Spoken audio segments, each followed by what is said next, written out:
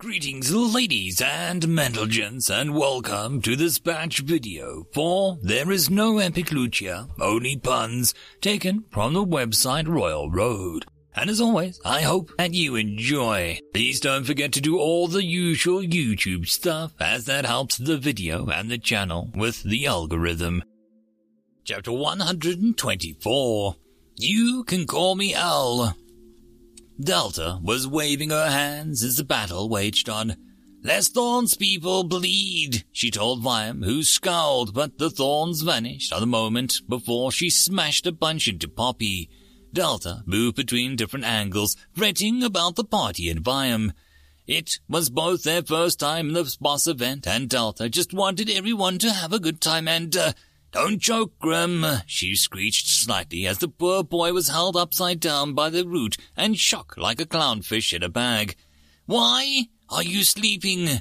Kemi wailed as she tried to squeeze into Dio's wooden prison, poking the boy hard in the face with an obscene mushroom staff. Ammonster was waving a snake skeleton around like a whip, the bone shifting with a dark energy that wilted some of Wyam's leaves in contact. Poppy was looking like a cross between a Komodo dragon and a cow that snorted fire out of her nostrils. Vass was being thrown into a nearby stream and simply laid down as if some psychosomatic shock had made him sink like a rock underwater that he could stand above. It was a pandemonium, and Delta felt grey hair forming in her astral form. She opened her mouth to tell Wyam that clubbing Delta's baby seals, brave adventurers, was still not allowed when she stopped abruptly. She turned as if her body was a series of clockwork sprockets and springs.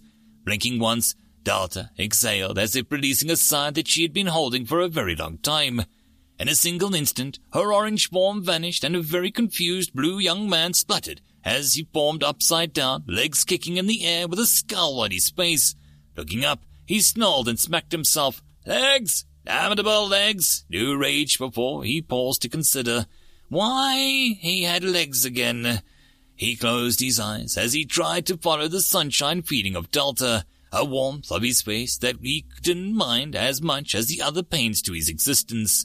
Delta had been in various states of dungeon core before, deep in the Spider Queen, unconscious as levels formed, even sad as a person. But this side of her made her go from solid to mist. A part of her was pulled forward that New had never seen in such a pure quantities. Her soul. Alpha remembered falling to his knees, each step down into the dungeon heavier than the last. He panicked slightly, thinking that he was being attacked, but the weight was warm, like sleep after a long journey. He leaned forward, intending to simply catch his breath, when he saw the ground, then rushing towards him, and he blinked, awaiting the pain. Instead, he went from lying on the ground to sitting in a chair. It was a subtle shift that took a moment to understand. The chair was leather, deep and comfortable. It also felt like he had never relaxed into it, constantly sitting as close to the edge as possible as his back was killing him. Alpha settled back with relief. He tried to blink back tears, but his eyes had been closed this entire time. He opened them. He saw. Alpha saw. The universal, someplace that seemed to be everything that he had seen and felt compressed into a single location. Light, rain, earth, wind, the sounds of cities, it all clubbed together like a painting of stars and swirling galaxies. It felt the closest to home since Alpha had come to this world. Groaning nearby made him sit back up and try to take notice. All his skills, all his talents and abilities were, gone, and it left him feeling naked as a warrior to a degree. He still knew how to throw a punch if needed it. Peering over, he saw two empty chairs, one to his left and right, one of bone and wood that seemed to be more flat surface than chair for a human. The other was a solid rock, while the other sat upon looked more like a covered in a dozen or so deep scars where something would slot to make a mythical sword in the throne. Directly across from his own was a most bizarre of chairs. It was a massive beanbag of mostly orange fabrics spread out like a sunbathing slime, but many different colors had been stitched to it, giving it a mismatched appearance. Cartoonish depictions of goblins, pigs, and frogs seemed to cover its surface. No, 10 more minutes. Jack won't blow up too much. A soft voice complained in the throes of sleep. Hello? He called out. The mumbling stopped. Someone slowly raised their head from the sunken center of the beanbag. Black hair that looked unkempt and bushy fresh from sleep was the first thing he noticed. The second was the eyes, one of the blazing orange, the other of dark green. Alpha presumed the green one was her natural color, but he had to admit that she wore orange well. She slowly managed to sit up, and crumpled shirt, tie, and long work skirt gave her a mature appearance, and the pocket watch in the shirt pocket added character. Alpha felt a little enchanted, as if he knew this woman, a face that he saw at work every day, or someone he shared a commute with, maybe someone he saw when he was shopping, a neighbor he had never quite said hello to. This stinks for bro and sis's work, the woman muttered before she gave Alpha a bright smile. Hi, I'm Delta, Her smile faded, and when she looked fully at him, your chair is, bleeding, she said slowly. Alpha looked down, despite his conscious mind really not wanting to. His chair was a sort of seat that one would see in the tent or on the road, hastily built, but done so many times that comfort had been maximized. It was badly damaged, as if the trip was dangerous. Battle scars and the unwillingness to mend it meant that the chair had sunk on one side, and from the leather of many beasts that came upon it, a few sections were indeed leaking blood, but the entire thing was even more ruined, since every inch of it, words had been carved into it. Slay the skeletons, find the lost breach, find the ruins. So on, and so on. No space had been spared by all the consuming quest lines, except for the armrests. They were almost pristine except for a single word on each. The left said quest, and the right finished with failed. He shook a little and tried to retreat to old habits to suppress the simple words. He looked for great quests unscratched, something left undone, something to take the choice away and responsibility, anything. He went still when his head was pulled to her shoulder.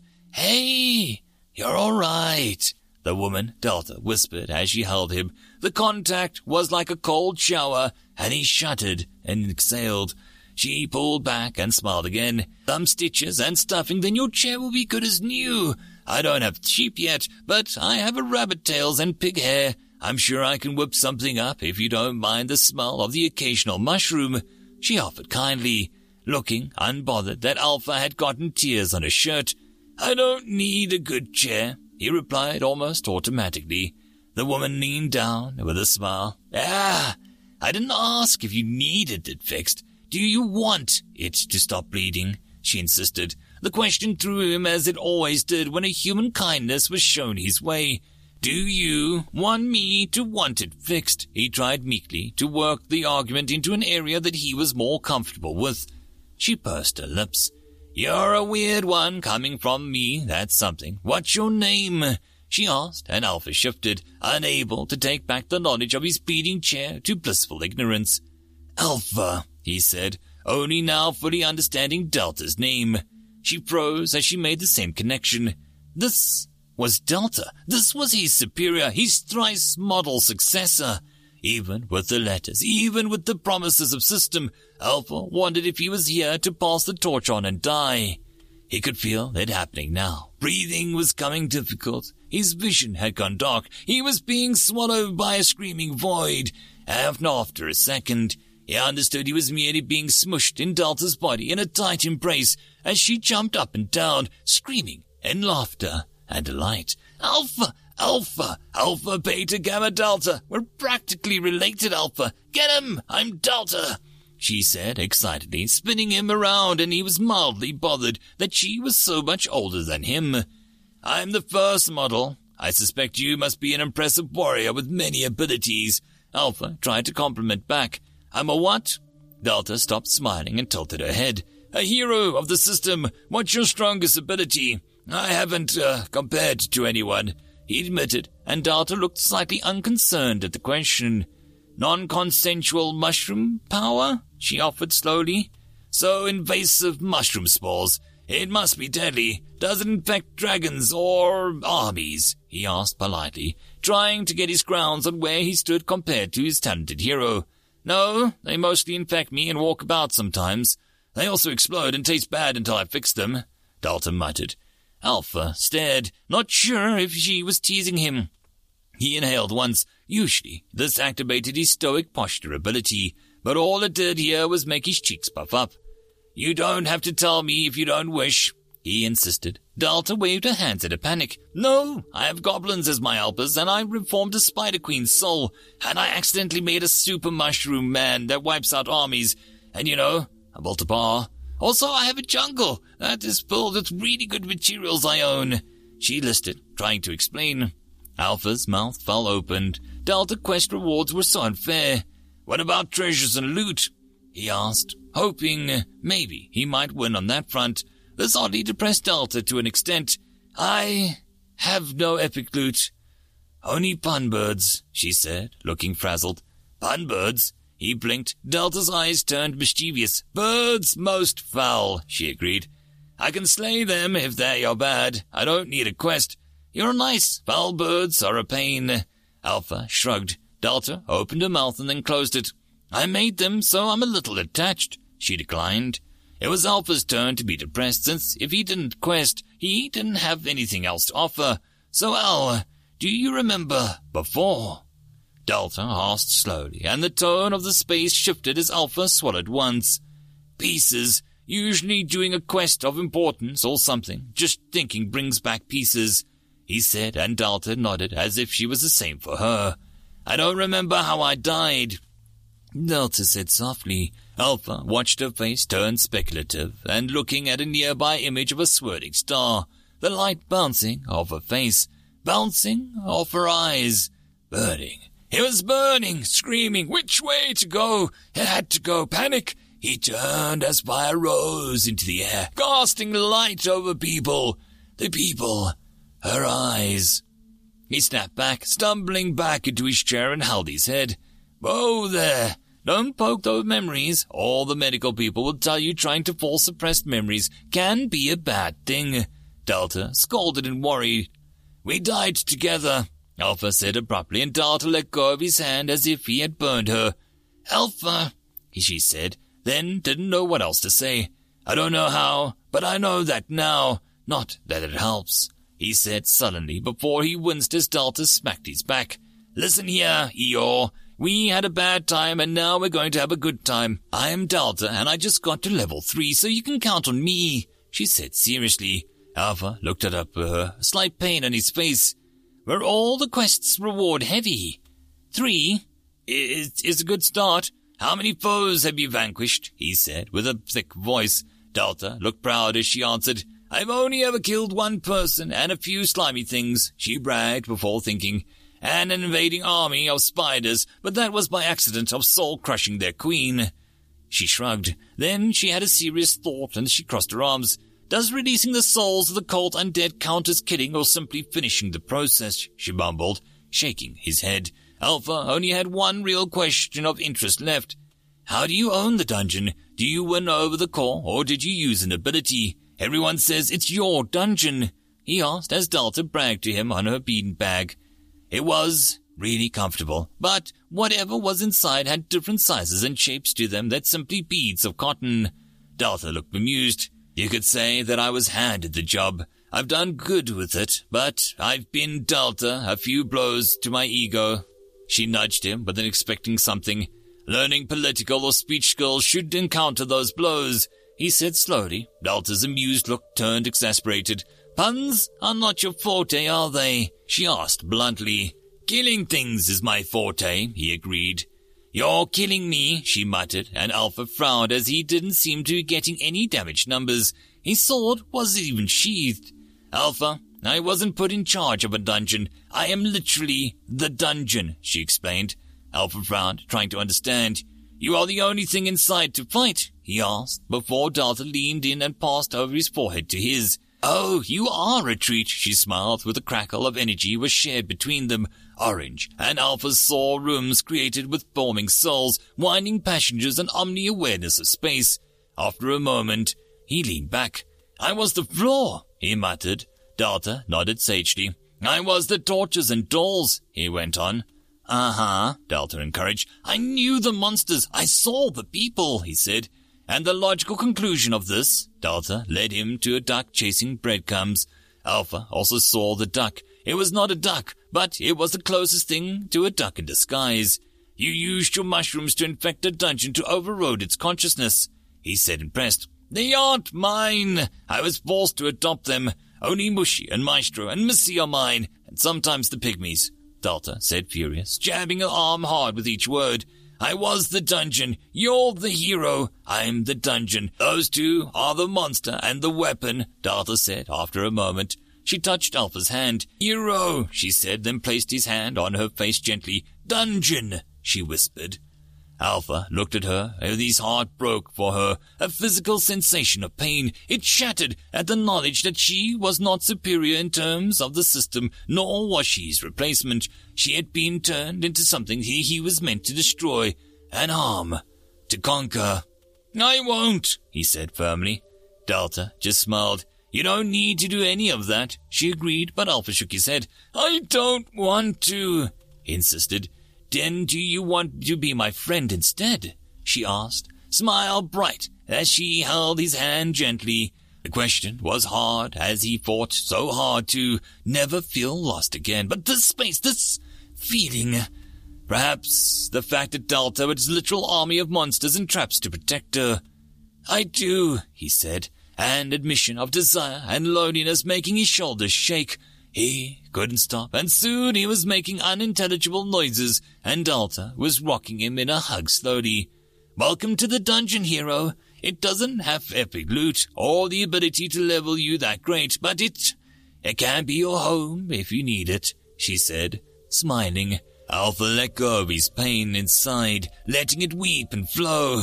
As he did so, the waiting quests and notifications melted away from his vision.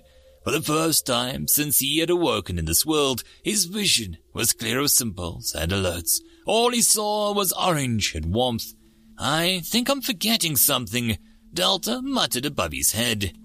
Shackles unbound! The sun has set and the gleeful moon bids your pain. Wyan purred as New observed the fight as sharp spears of branches made hallways and snakes made of Wyan's flowery hair snapped at anyone approaching.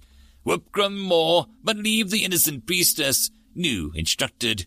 Isn't this hard mode? Grim demanded as he deftly slashed, cutting any vine that got close. New smiled, unheard by them but still responding. It's more a New Game Plus, he said, and Wyan froze, snapping her head at him in disgust. New sighed in a dramatic sadness. I'm ruined. She's ruined me, he mumbled. End of chapter. Chapter 125. Branching Paths. Wyan swept the mist back as if brushing a loose strand of hair behind one ear. The veil rushed in to hide the holes around the island of paradise that was Wyan's home, a rush of air that vanished with almost musical notes. A plucky lot, aren't they? New's bluish form was distracting as he stared down at the panting, adventuring party. A young man that looked to be growing an afternoon shadow with a tasteful business suit, if Delta's memories were correct. New's one concession was that his jacket was undone and his tie was loose like a noose. His ruffled hair seemed to be growing longer each time Wyan looked. His smile, however, was so shark-like it belonged in a cutthroat world of stock markets and liquefying booth corporations and people, which one depending entirely on his mood at the time. In the light, New was handsome, but Wyan couldn't ever fall for him.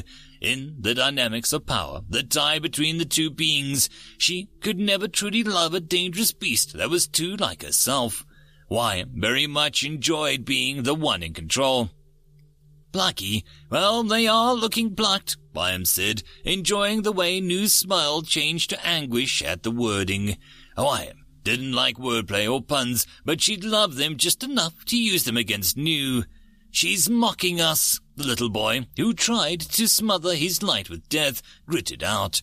The various bone instruments laid about the boss arena shattered, but even in pieces, even in dust, the boy proved to be clever. between the snake skeletons turned into wisps, or even the little trick where he almost grew a bone segment over her eyes with chalk dust. Wyam would have to keep him down. He was too clever at times. At first she was worried, but the boy lacked the true affinity for death, but the way he struggled to keep something contained, something powerful, made her want to poke at him until he snapped like one of the small branches. But Wyam could believe. Children were in a bad taste to traumatize, even if it had made them stronger in the long run.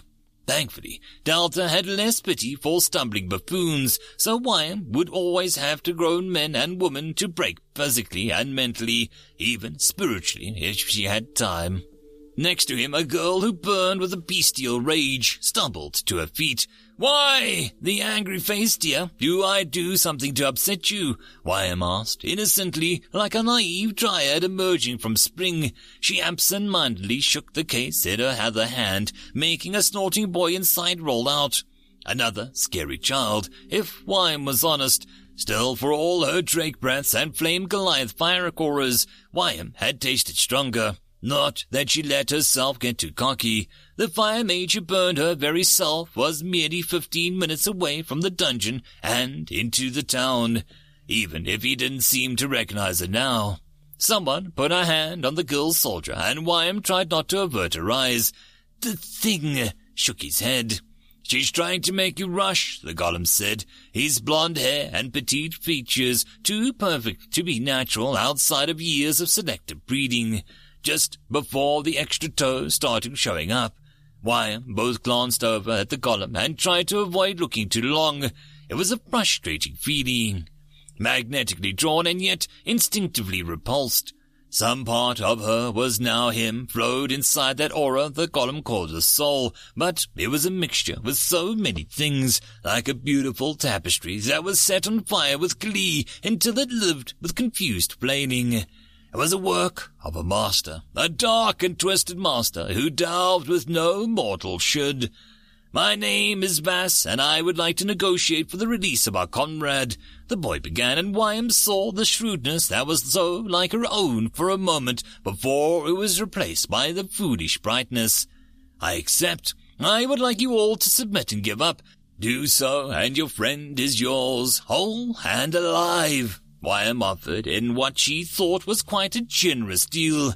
"If we refuse, will you kill him?" asked the shifty one of the cat summon, Grommet or something. Wyam would learn his name later when she cared. Wyam thought about it, but after a few seconds of manipulative wording, the image of Delta rising up from the dark abyss of Wyam's conscience glowed orange. "Imagine they were your children," the spiritual Delta said benevolently. "Like a toad under both feet," Wyam said bluntly. The kids froze, and the mental Delta screeched and New shot her an odd look. "Every child you save gives you a loyalty point on this stamp card that allows you to traumatize one person that I don't care about," Conscious Delta argued, waving some card about, and Wyam hastily took back her words. Wyam didn't know if she was developing a conscience or Delta was speaking to her through some veil of consciousness, but Wyam wasn't letting that deal go. "I'm joking. Look at his—" Wyam stared at the boy, Dio, and hesitated. "His, pinchable, meaty cheeks that flow with hot, warm blood," Wyam said, smiling as if nails were being inserted into her eyes. "I'm having no part of this." Dio turned simply, walking out of the boss room as if some meal had been anticipated and had been replaced by cardboard. "Well, Dio's dead. I think that we can still escape the same fate if we run and don't run into any more murderous trees. Knock on wood," Grim said, and then looked at the Furious with himself. "I won't leave my teammate behind," the priestess said in a serious tone. She reached into the robes that looked like she had tied a cloud to her body. It was essential, and Wyam felt her own mist trick was a little lacking in comparison. "And what little trick do you have?" she asked as she snaked a vine around the pun-making Critten's leg and lassoing him around the top and making him more bad jokes. The woman held up a single length of white cloth, the thing dancing in the breeze. It, didn't seem to have a magical aura, and the thing threw Wyam for a moment, cautiously gathering the mist and coating her vines in case it was a trap. Even her teammates looked confused. In the darkest of the pits, and we are the foulest of creatures, I give up my flawed sight, and let the path of truth guide me. With the white cloth of surrender, I give my fate to my goddess. She warned, and with ease blindfolded herself. Whyam scrunched up her face. Pit fell. Excuse me, I made Delta work very hard on, she began, but froze as something washed over the room. A touch of divinity. Whyam saw shadows move as new light source leaked out of the woman's body. The mushroom staff in her hand creaked and strained, and the ethereal glowing veins traveled its length, meeting at the tip. The item struggled to channel the power that now filled the priestess. The priestess seemed to have an idea of its sheer image she gave off. I have confused feeling about this, the little death mage said bluntly. Whyam narrowed her eyes, taking no chances. She moved dozens of vines at the priestess, parting the meadows like their wave of breaking upon the shore. The priestess tilted her head and then floated as if it was made of nothing but feathers and purity. She weaved around the snaking vines. The priestess shot skywards, and the vines followed with snatching intentions. The staff she wielded swung and began to smack into each one with an accuracy that was, Whyam stared at every smack of the leaf landed perfectly. The touch exploded each vine in a white energy strands of viscous sap. The cheating goddess, I call. What does Delta call it? Hacks! Hacks! The woman is using aimbots! Whyam raged words that she didn't understand, flowing out of comforting anger. The path of truth is easy to see amongst the garden of lies and fake masks. The priestess called out as she shot towards Whyam, still glowing with divine power. Of all the luck, Whyam's first religious nutter had to be a legitimate saint. A very untrained and timid saint, but that was like saying a knife in your kidney was only a little sharp. This hurts, Dio. No. All of their dreams are to be the first team to conquer this dungeon. I won't let you end their dreams. They're good kids, Whyam. The saint girl cried as she glowed with more power with each word of faith. The staff smashed into her cheek, moving through her wall of vines as if she knew exact angle, speed, and spin needed to break through.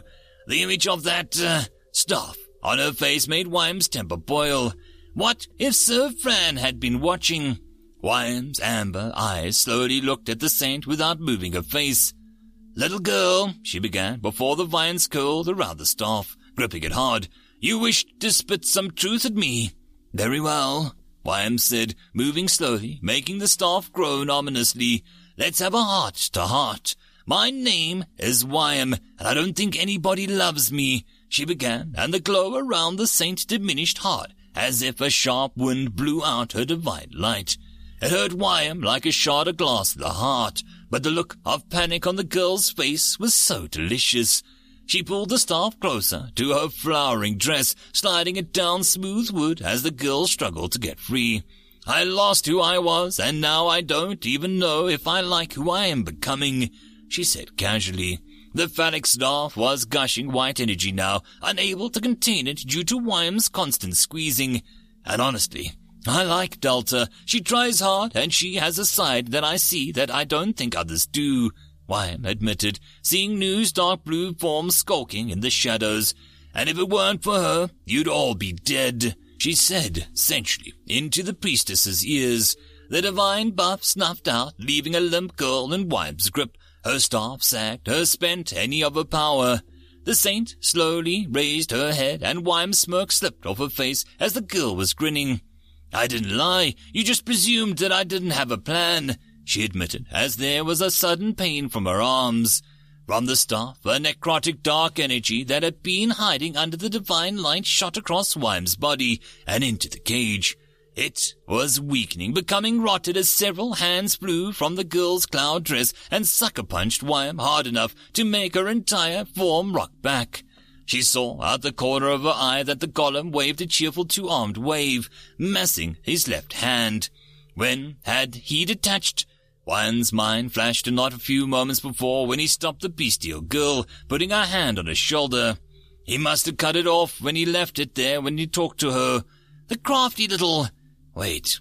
Whyam panicked as something was still missing.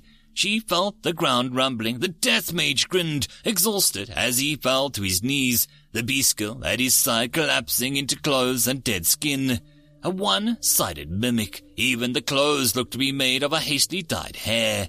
Something shot past her roots in a shark moving through the soil.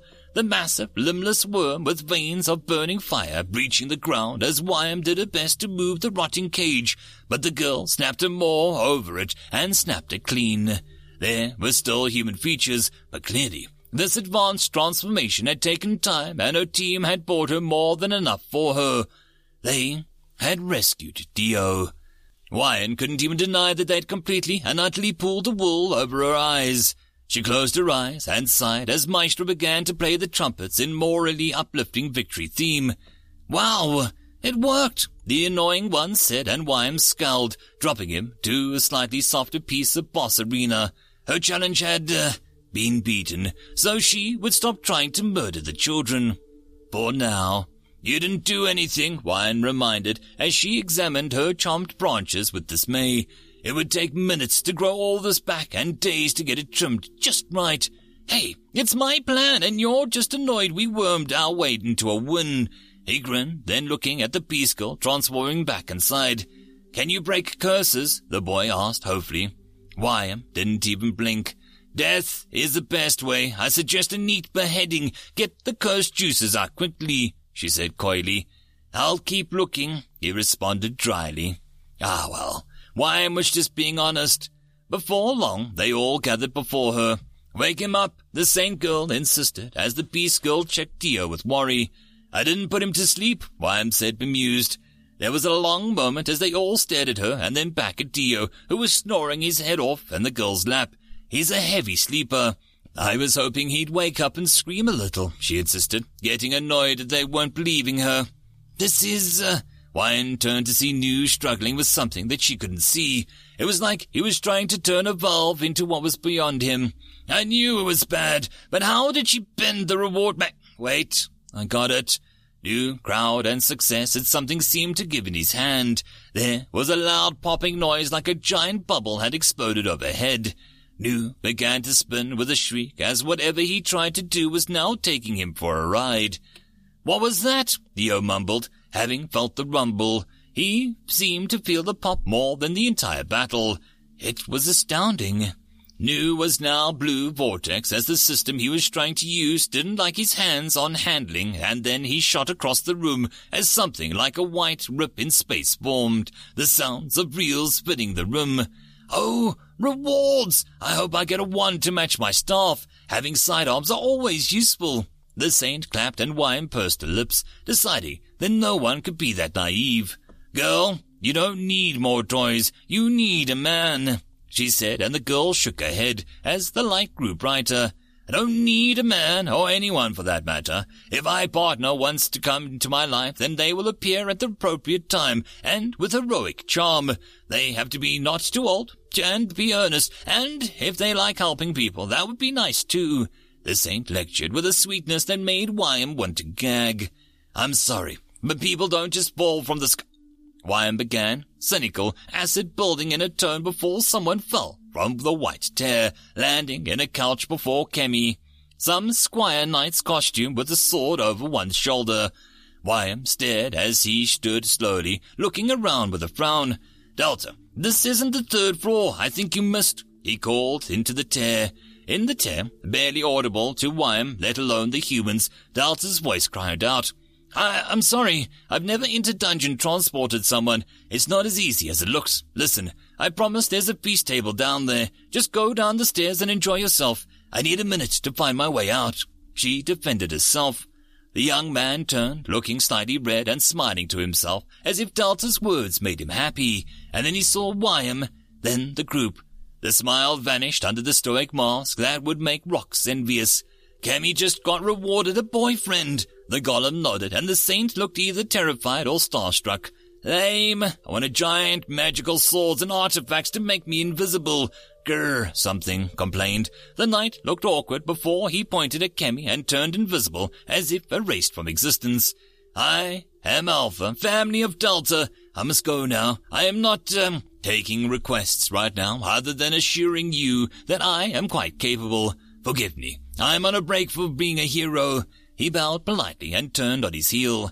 He didn't get far before something yanked in his arm, Kemi slowly becoming visible with a smile. "Hey, even if you're not my reward, I'd like to say hello and, know more about Delta. Can we come with you to the next floor?" she asked, and Wham felt ignored. This was her boss room, and they were having an emotional connection in her vicinity. She needed a hose. Yeah, felt tainted.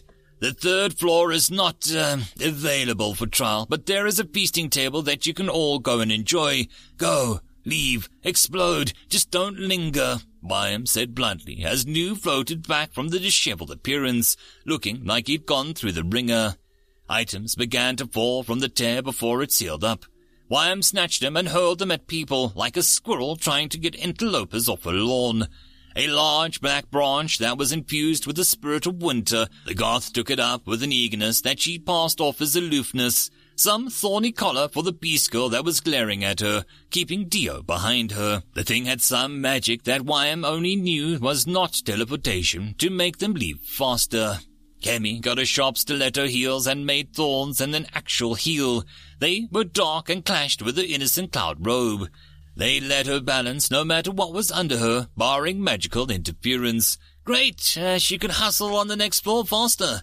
She tried them on, and the boy who made Wham want to kill something watched. Something about his alpha made some deep urge to rise up. A long, dead dungeon instinct to murder that Wham had needed to no help in cultivating. Her own murderous rage was sufficient, so she ignored it. Kemi took 3 steps and fell over, the magic in them clearly counting on the wearer being able to walk in heels already. "What about us?" Vass insisted as he pointed to himself and the Dark One. "Grim and I did a lot. Dio should get something for paying the victim," he added after a moment. He reached down and reattached his hand, the flesh moving like liquid until the hand and arm were one again. When he did that, Wham tasted something. "Incredible," she smiled, seeing what the golem was, or, what it would be. His nature, so clear for the single moment, his master was a devious one. Wham would tip her head in respect if the idea didn't want to make her skewer the golem now and end it before it could bloom. New scowled as he heard the question and smacked the rift a few times as if adjusting the signal on an old TV set. It spluttered and spat out a little tacky participation trophy decorated with glitter and metallic paint. It had Dio's name on it, and it did have a little magic to it, but Wham had no idea what it was. Picking it up, Dio spun on one foot and held it skywards in one hand, giving off a loud, cheerful cry. The rift wheezed a few times, giving up a book and a flower crown. The book was a cozy-looking thing, with its cover showing a little ant riding on a train towards some quaint city. It was titled, How to Chill Out and Be Helpful Hobo Teacher, one by R.R. Rivers. The pages seemed to be tons of comments made from the margin by some editor that Wham could see was a sassy. Grim held the book out like it was going to bite him. Vass put the crown on his head and began to... Wham recoiled. He was, vibing. Alpha seemed to watch this all, from Kemi topping over everywhere, Dio still posing with his trophy, and a death mage posing with enough edge to make a razor wire. Grim nibbling on the book like a toddler, and the beast girl putting the collar on a nearby rock which made it grow little legs and run around barking. Then there was Vass, vibing. She sent a pygmy downstairs to get her a flagon of troll ale. Wham was going to black out and erase this from her short-term memory. It was for the best. It was either drink or taking up knitting with her organs, and one of those required patience. Delta pressed her cheek against the floor. The white nothingness was cool. Narrowing her eyes, she licked it and left an orange streak. The mating room had a few bugs to sort out. One Delta couldn't evacuate because she couldn't slip into 100% dungeon mindset to use the way out. Darn her humanizing mindset and inability to go beep-boop murder. Well, if I can't get out that way, I'll just make my own way, she declared and began to lick the floor. How many licks does it take to get out to the center of a dimensional soul escape? She wondered.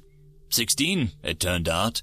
The floor cracked and Delta saw that she had not taken the consideration that she was on top of a hole when it finally gave out. She floated there for a moment over a yawning abyss. this is fine, she said calmly as she began to fall. She fell for a long time, crashing into tubes that she wasn't sure she wasn't supposed to be going down. She gave a yelp as the spongy mushroom tubes turned sharp and metallic. The feeling of orange faded sharply, only her own body glowing orange as she crashed into something hard. It was a place of stone. No, more like ash.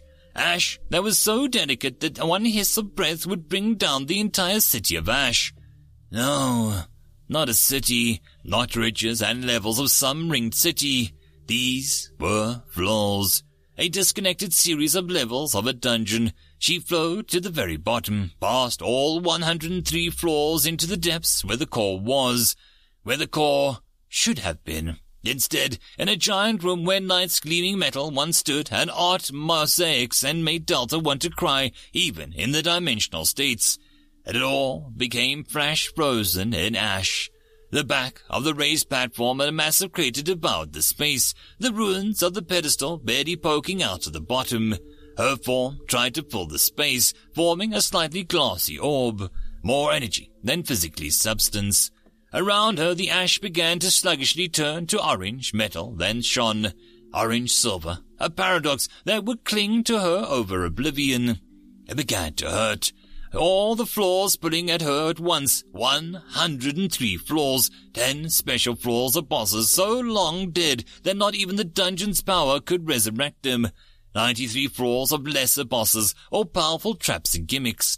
Over 2,000 monsters, some able to return, others not. Powerful magic items and obstacles, pulling and tugging at one last gasp of breath that was Delta. Delta began to crack down her sides, seams coming undone in the sharp edges, and she could not utter a sound. It took everything that she had to keep it together. Her hands dissolved as the dungeon that was so too big for her sucked and drained her. One of her eyes went dark and thoughts started to become slow. She was Delta.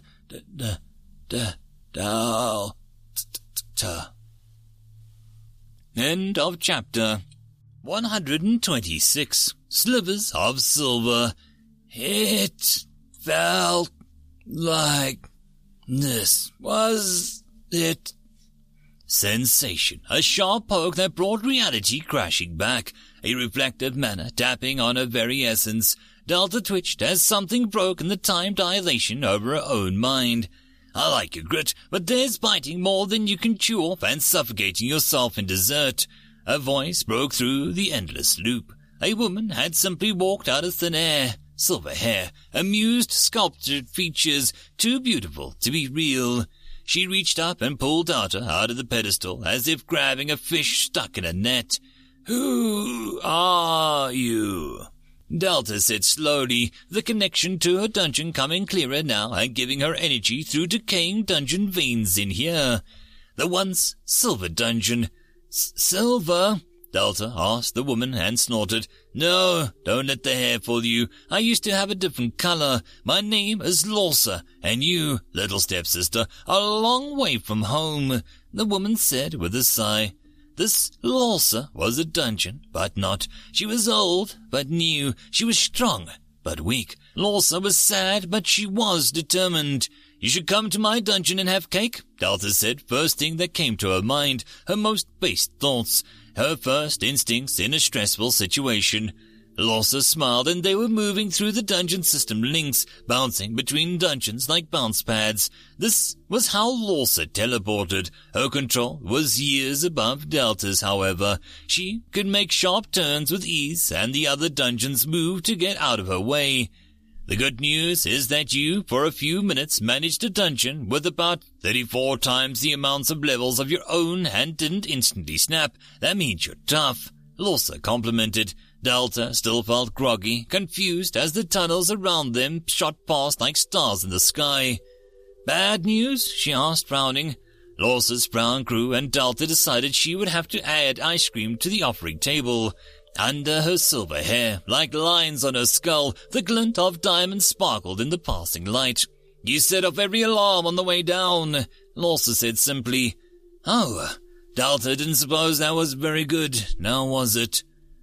The gleaming tower was a marvel of stone and rare imported glass from the desert, bombed from the fabled ruby dungeon of beauty. The constructs had been infused with rare glassmaker mana, making them permanent. The appearance was open, airy, and approachable. The stairs leading up to the physically exhausting but brisk. One could pay a small fare at the entrance gate for a platform that would lift them up as they relaxed on benches. It was affordable, so it really was a choice of endurance versus time. Along with 10 free rides around noon each day, it was all very light.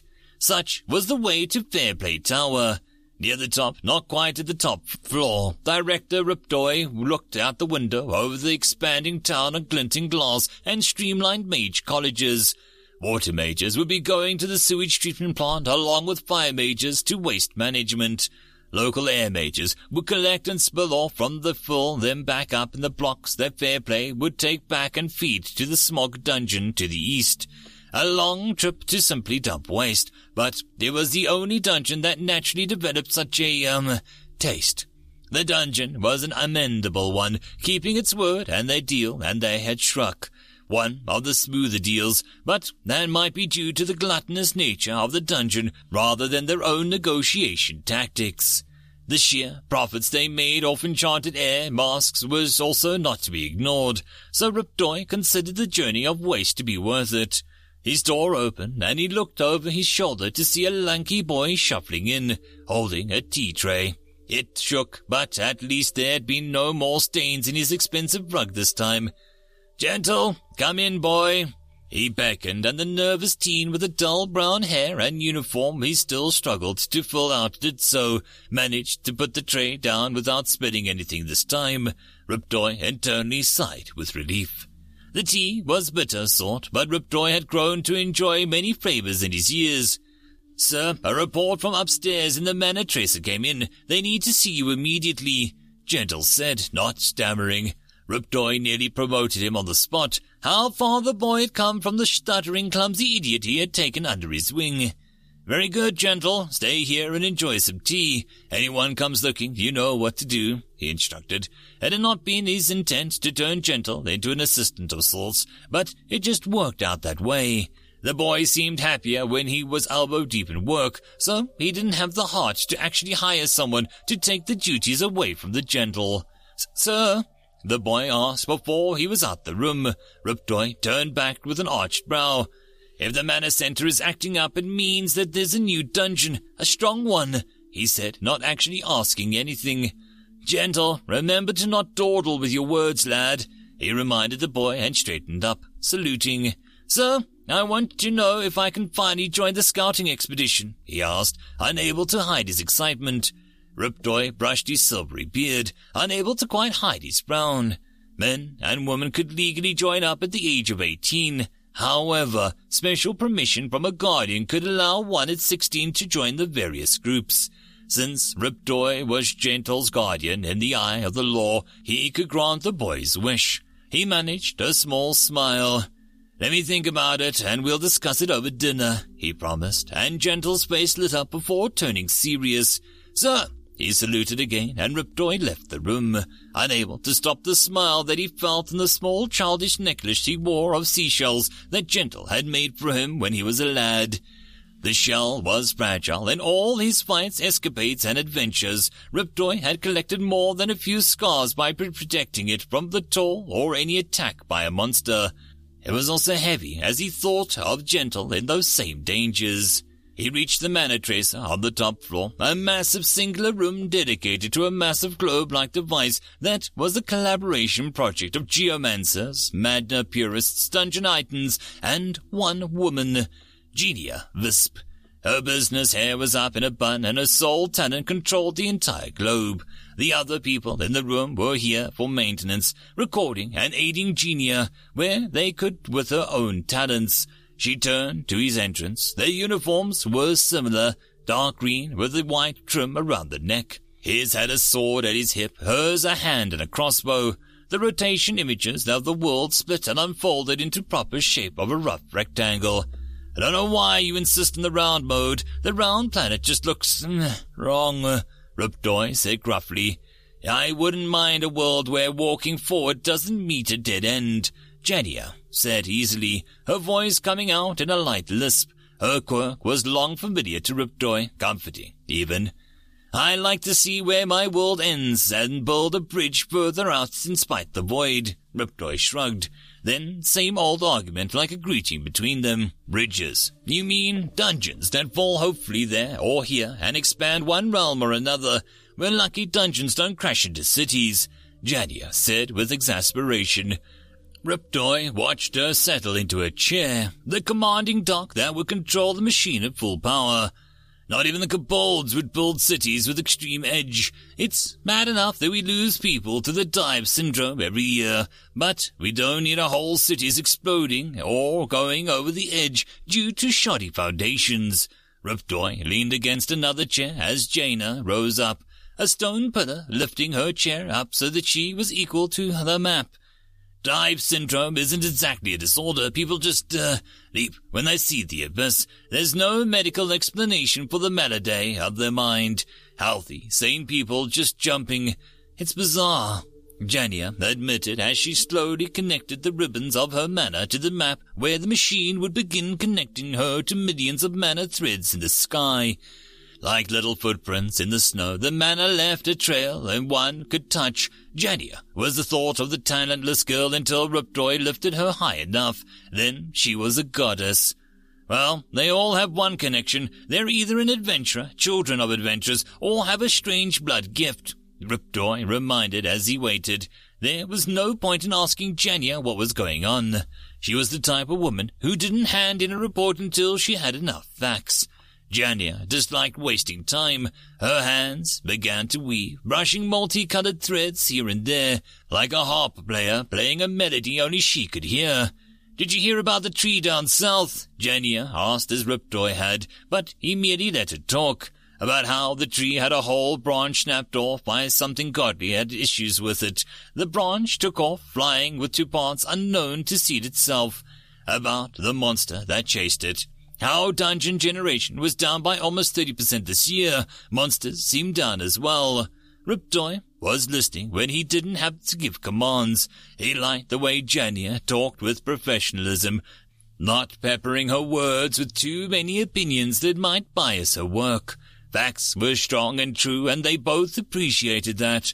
Then Jania froze up all at once. Following threads of magical equipment near consoles went off. Sir, ma'am, leftover wards in Dungeon 03 went live. They're out of date, but something tried to power up the dungeon and, gone. It's gone, but the whole place lit up. The man in the corner, Hazman, who had 2 little girls if Riptoy remembered right.